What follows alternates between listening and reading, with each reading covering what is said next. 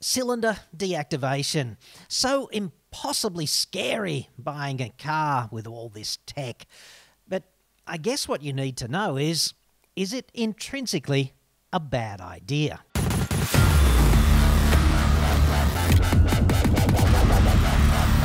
I'm John Cadogan from AutoExpert.com.au, and I get new cars cheap for buyers here in Australia, mate.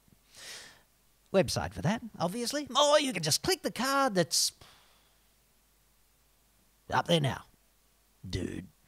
This is a question from Jeff Miller in Danistan, Vicwegia. Loved your video on the CX-30 BS car of the year. Well, thank you very much, Jeff. That's just Wheels magazine, in my view, doing what it does best. That bastion of Australian publishing, being completely out of touch with ordinary people buying cars. We will soon be looking at another car, and our shortlist is either a new Tucson or Mazda 6. New Tucson could be pretty hard to find at the moment, especially that new one with the 1.6 turbo engine. I think they've got problems with the semiconductor shortage there, and it's a bit like procuring hen's teeth. So I would wait, actually, if I was in the market for a Tucson, and what I'd be doing is wait for Kia to launch the Sportage, which is coming towards the end of the year, subject to, the zombie apocalypse and all of that kind of thing, and just have a look at the two of them side by side, because they're essentially two different vehicles built off the same architecture, and then you get to choose which one you like the best. And of course, Kia offers the 7-year warranty versus Hyundai's 5. The Forester is a starter in this segment, as well as is the Mazda CX-5. Mazda 6 is a damn good car, but people don't buy that. They buy SUVs these days, so I don't know how the resale proposition is stacking up for cars like the Mazda 6. But anyway, let us get on with the nuts and bolts of this. However, the Mazda's cylinder deactivation bothers us in terms of its complexity and reliability. So in principle, I agree. Complexity is the enemy of reliability. And the only thing standing between you and a complexity-driven reliability disaster is a whole bunch of brainiacs doing the R&D correctly.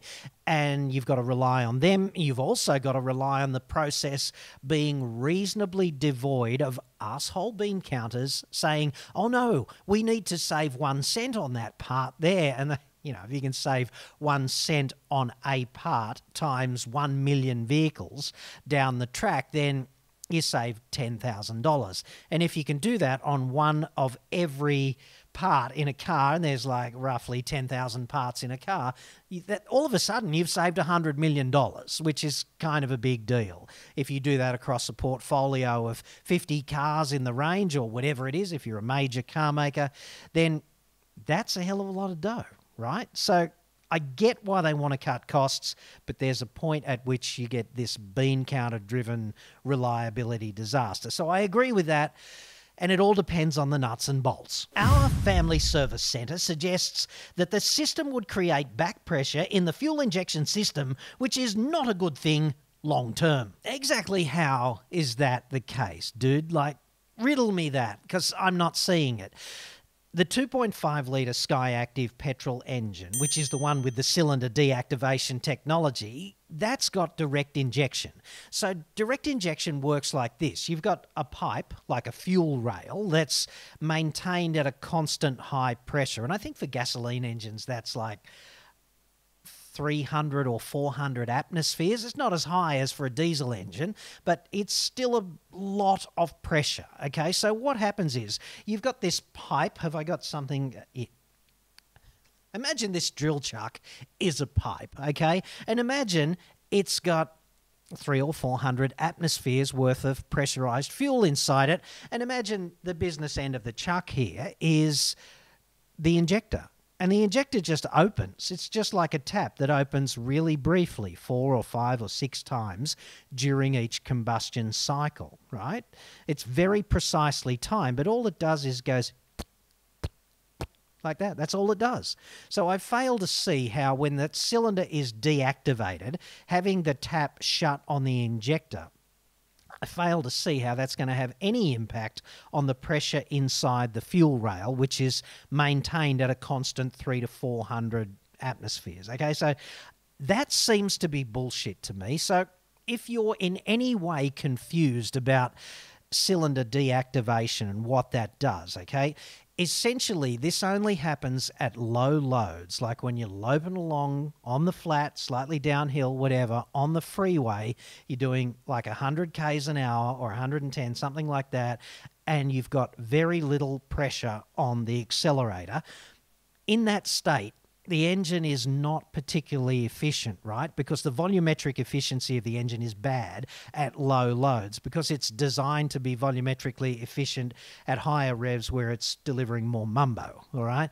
So if you take two of those cylinders magically out of play just for a moment, like we get Harry Potter's wand and we go with it, and we just shut down, in Mazda's case, cylinder 1 and cylinder 4. And we do that by just shutting the valves, okay? So the inlet valves and the exhaust valves just remain closed in that situation, and the injectors are turned off. So the cylinders are out of play. Pistons going up and down, however many times a second, 20 times a second or something.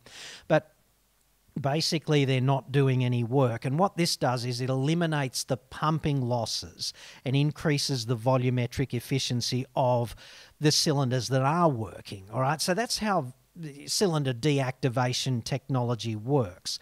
And I fail to see how that has any impact whatsoever on the fuel rail, because the fuel rail's just a thing at pressure and it's got little taps on it going in the millisecond domain really, really fast. And that's just not happening so much when those cylinders are deactivated. So not so sure about that one. Also, an additional electronically controlled cylinder lubrication system has to be fitted to ensure proper oil flow. Not seeing that one so much either, dude, because, you know, all of the bits that are lubricated, they're still turning. The oil pump is still pressurizing all of those bits, like the crankshaft and the camshafts. So oil is flowing to all the bits that really need oil flow, and the cylinder bores are still being lubricated from that oily typhoon down there. So what exactly needs this additional electronically controlled lubrication system? I'm not seeing it.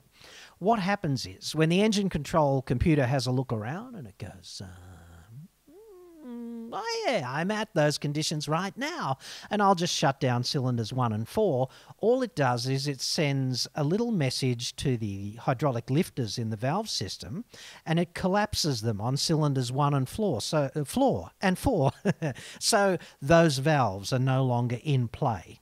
The valves in cylinders 2 and 3, they're still doing their thing, and everything is still lubricated. Everything that's moving is absolutely lubricated, at least insofar as I can tell. So there's that. Also, the system led to some engine failures in the US and a recall. Yeah, dude, absolutely. There was a recall in the United States and a recall here.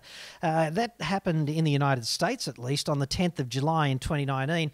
This is the official statement Mazda gave the National Highway Traffic Safety Administration on that day that dealt with that recall. It was between 250,000 and 300,000 vehicles affected, I think.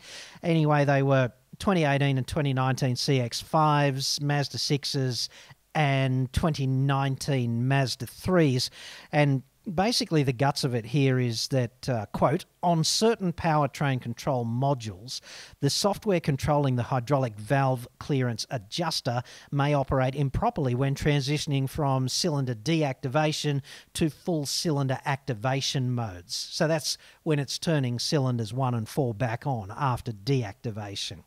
As a result, an intake valve rocker arm may come out of position and make contact with internal engine parts, which may cause an engine misfire, loss of engine power, and or malfunction indicator light illuminations, a big warning light on the dashboard. They go on to say that no accidents, injuries or deaths have been reported from the field to date as a result of this defect. That was on the 10th of July 2019. So this is a pretty unremarkable recall, frankly. This is a number of vehicles that they've identified a potential problem with. They weren't all defective. This is just a batch that could have that defect, and they went on and fixed it. And within a week, actually, Mazda Australia followed suit. And here's the official recall notice from Mazda Australia to the feds here. And basically that was published on the 17th of July 2019, and there was only 18,000 cars, I think it was, 18,719 affected vehicles. Just to put that in perspective, this is 2018 and 2019 year model, right? And over that time, in 2019, Mazda sold 26,000 CX, or 25,000 CX-5s, 25,000 Mazda 3s, and 2,600 Mazda 6s. So that's roughly 52,500 cars in 1 year. So over 2 years, they would have sold more than 100,000 cars, and about 18,000, 19,000 of them were recalled.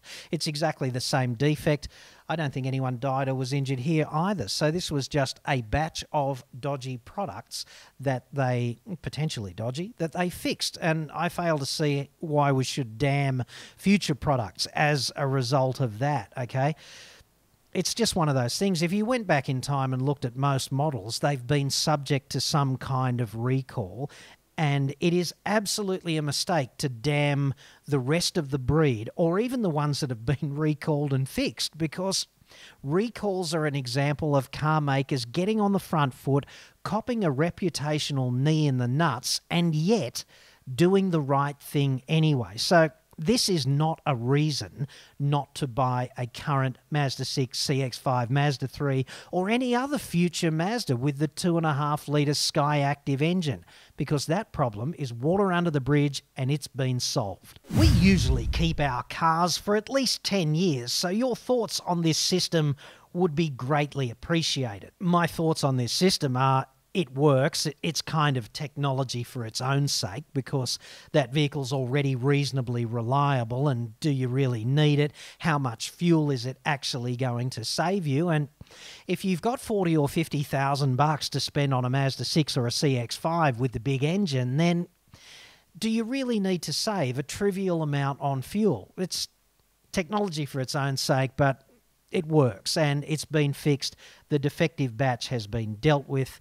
If you're looking for a reason not to buy the vehicle, this is not that. I mean, you could look at what's happening in the federal court with Mazda being sued by the ACCC for unconscionable conduct, and whether they're dealing with that effectively by dealing better with customers into the future. That would be something that would warrant investigation, but this is simply not a reason not to buy that vehicle, at least not as I see it. It would not stop me from buying that car. By all means, use this question on your website. Other people might be interested.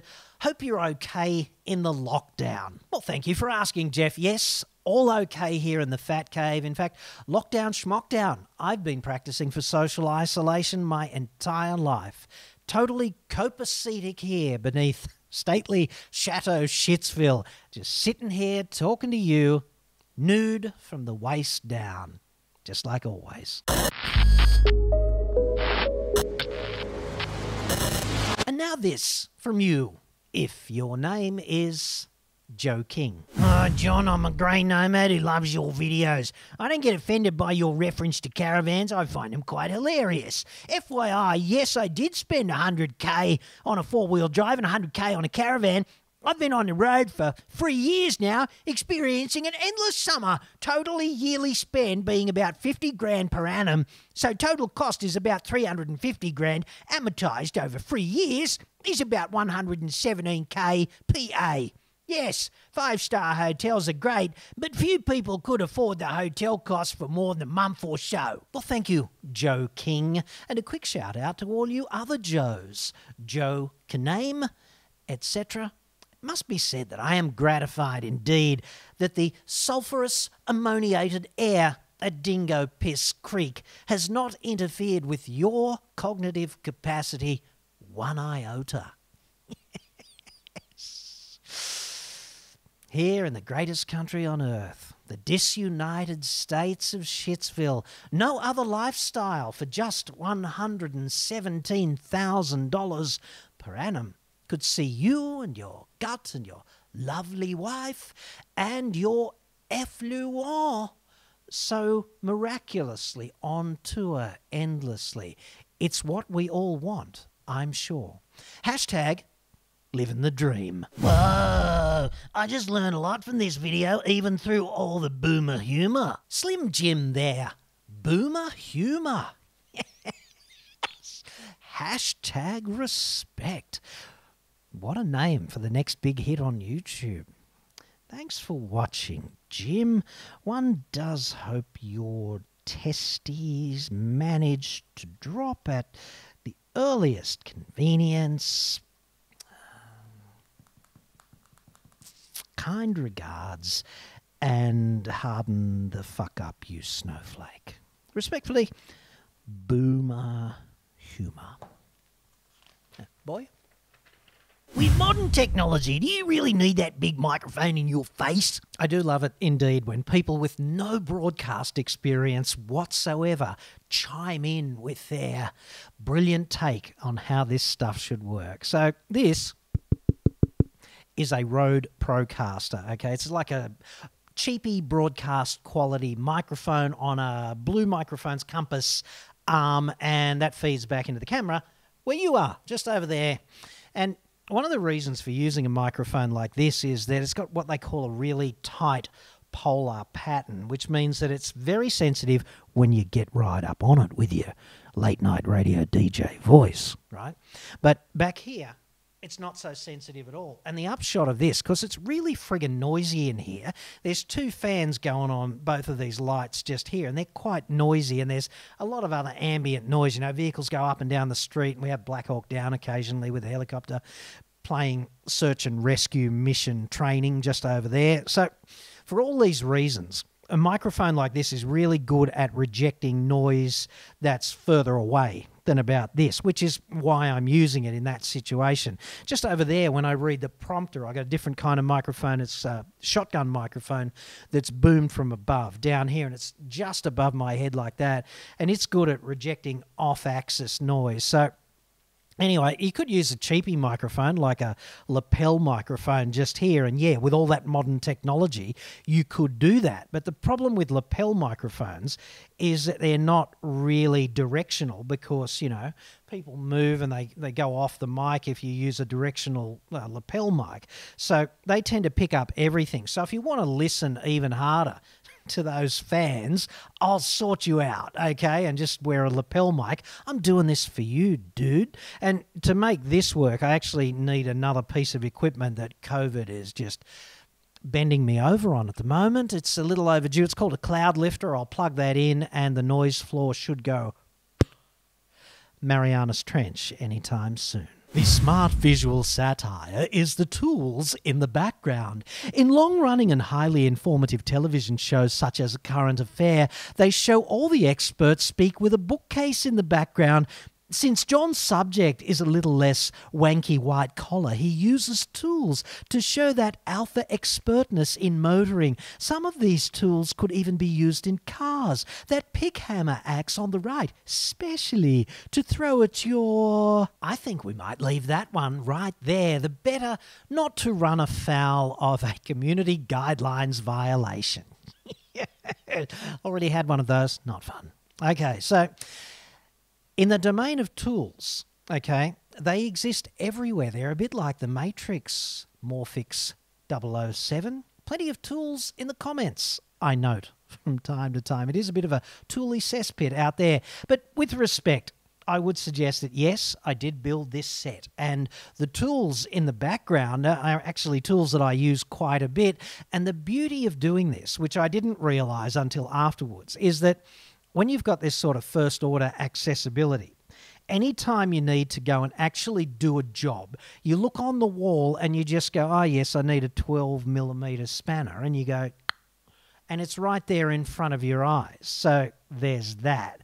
And you can see if anything's missing, and I hate to think how much of my life I have wasted with my snout in a friggin' toolbox, rooting around past all the other spanners for the one that I really need now. We do that a lot.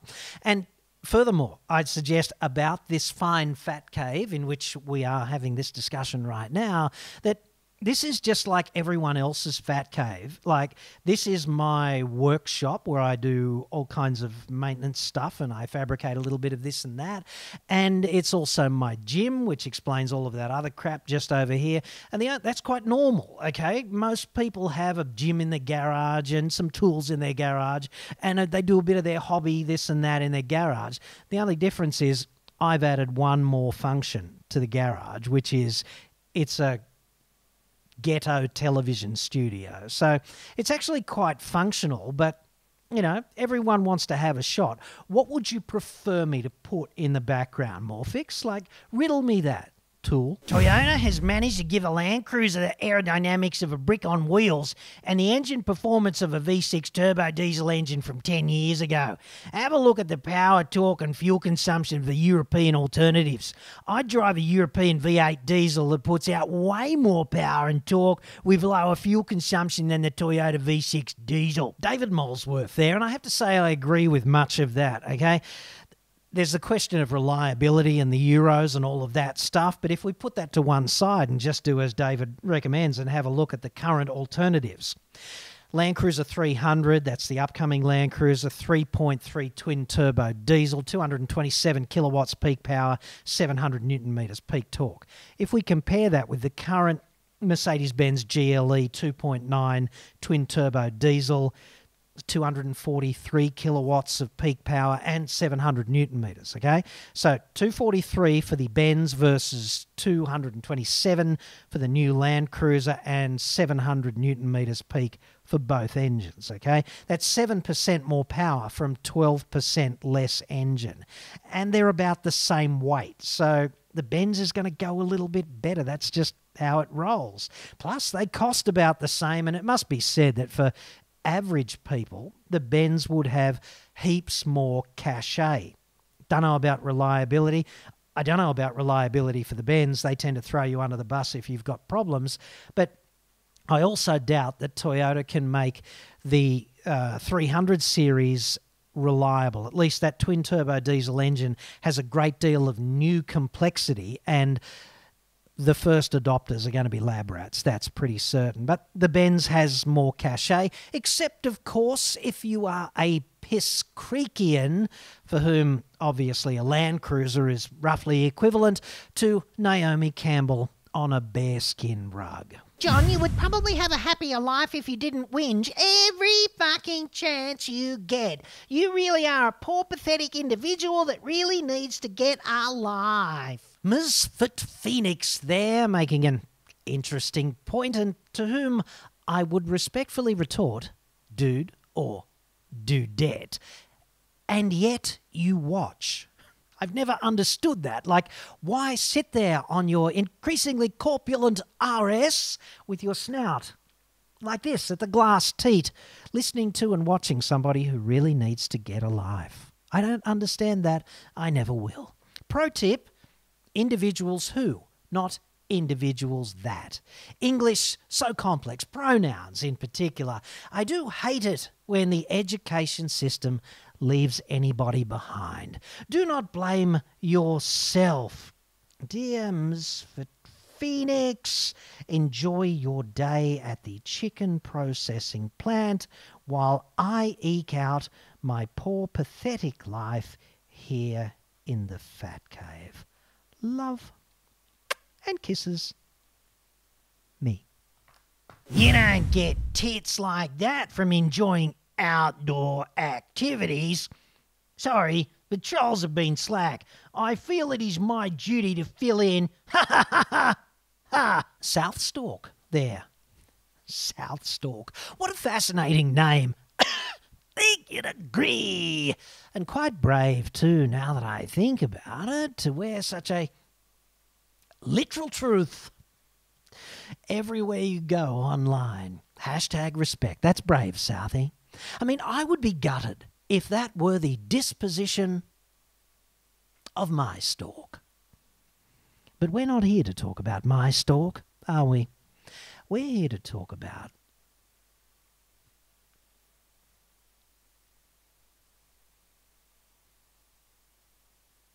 that's actually quite pleasant. I might have to make more time to do this kind of thing. probably never get anything done. Anyway, I'm down from double D to D and still quite firm indeed for a man of my advanced years, which would be 57. So it's fair to say that their best years are behind them. But to you trolls, right, and I know Southie's not really a troll, he's just trying to be a troll and failing, but to you real trolls who will look for any opportunity to sink the scriber in between the ribs of some creator, dude, get a life, because that's not going to work with me. But I do fear for the mental health of some creators who are more susceptible. I mean, I've got this mental defect where I simply don't give a shit what anybody thinks, and I've come to terms with it. It's actually oddly liberating. But to you trolls, I would suggest, if further critique of my bosoms is warranted, you can only do this after you pass the fat bastard test. The old bastard test, the Boomer Challenge. Take the Boomer Challenge, and if you pass, more critique will be entertained. Otherwise, zip it, dude. The Boomer Challenge is you get your phone, dude, right? And you look at the timer and you put 10 minutes up on the clock. And you see how many pull-ups you can do in 10 minutes. The only rules are straight arm at the bottom, chin over the top. When you're doing the chin-ups, your feet can't help. That's kind of important. And then, when you're done with that, do it all again, except with push-ups, okay? And the only rules are straight as a friggin' scriber. No sagging at the... You got to be planking it straight. And you have to have your arms straight at the top, and your buzzies from double A's to double D's have to touch the deck on the way down, okay? And if you can smash out 40 or more pull-ups in those 10 minutes and 50 or more proper push-ups in those 10 minutes, critique my boobies all you want. It's not a bad test of how you're going physically at any age. So how about you do that? Do it now, dude. You just need 20 minutes and play some music, get your phone with the timer. Let me know what you get in the comments. I'd be very surprised, actually, if too many people can beat 40 or 50, but love to know how you go. That'll be your homework until next we meet.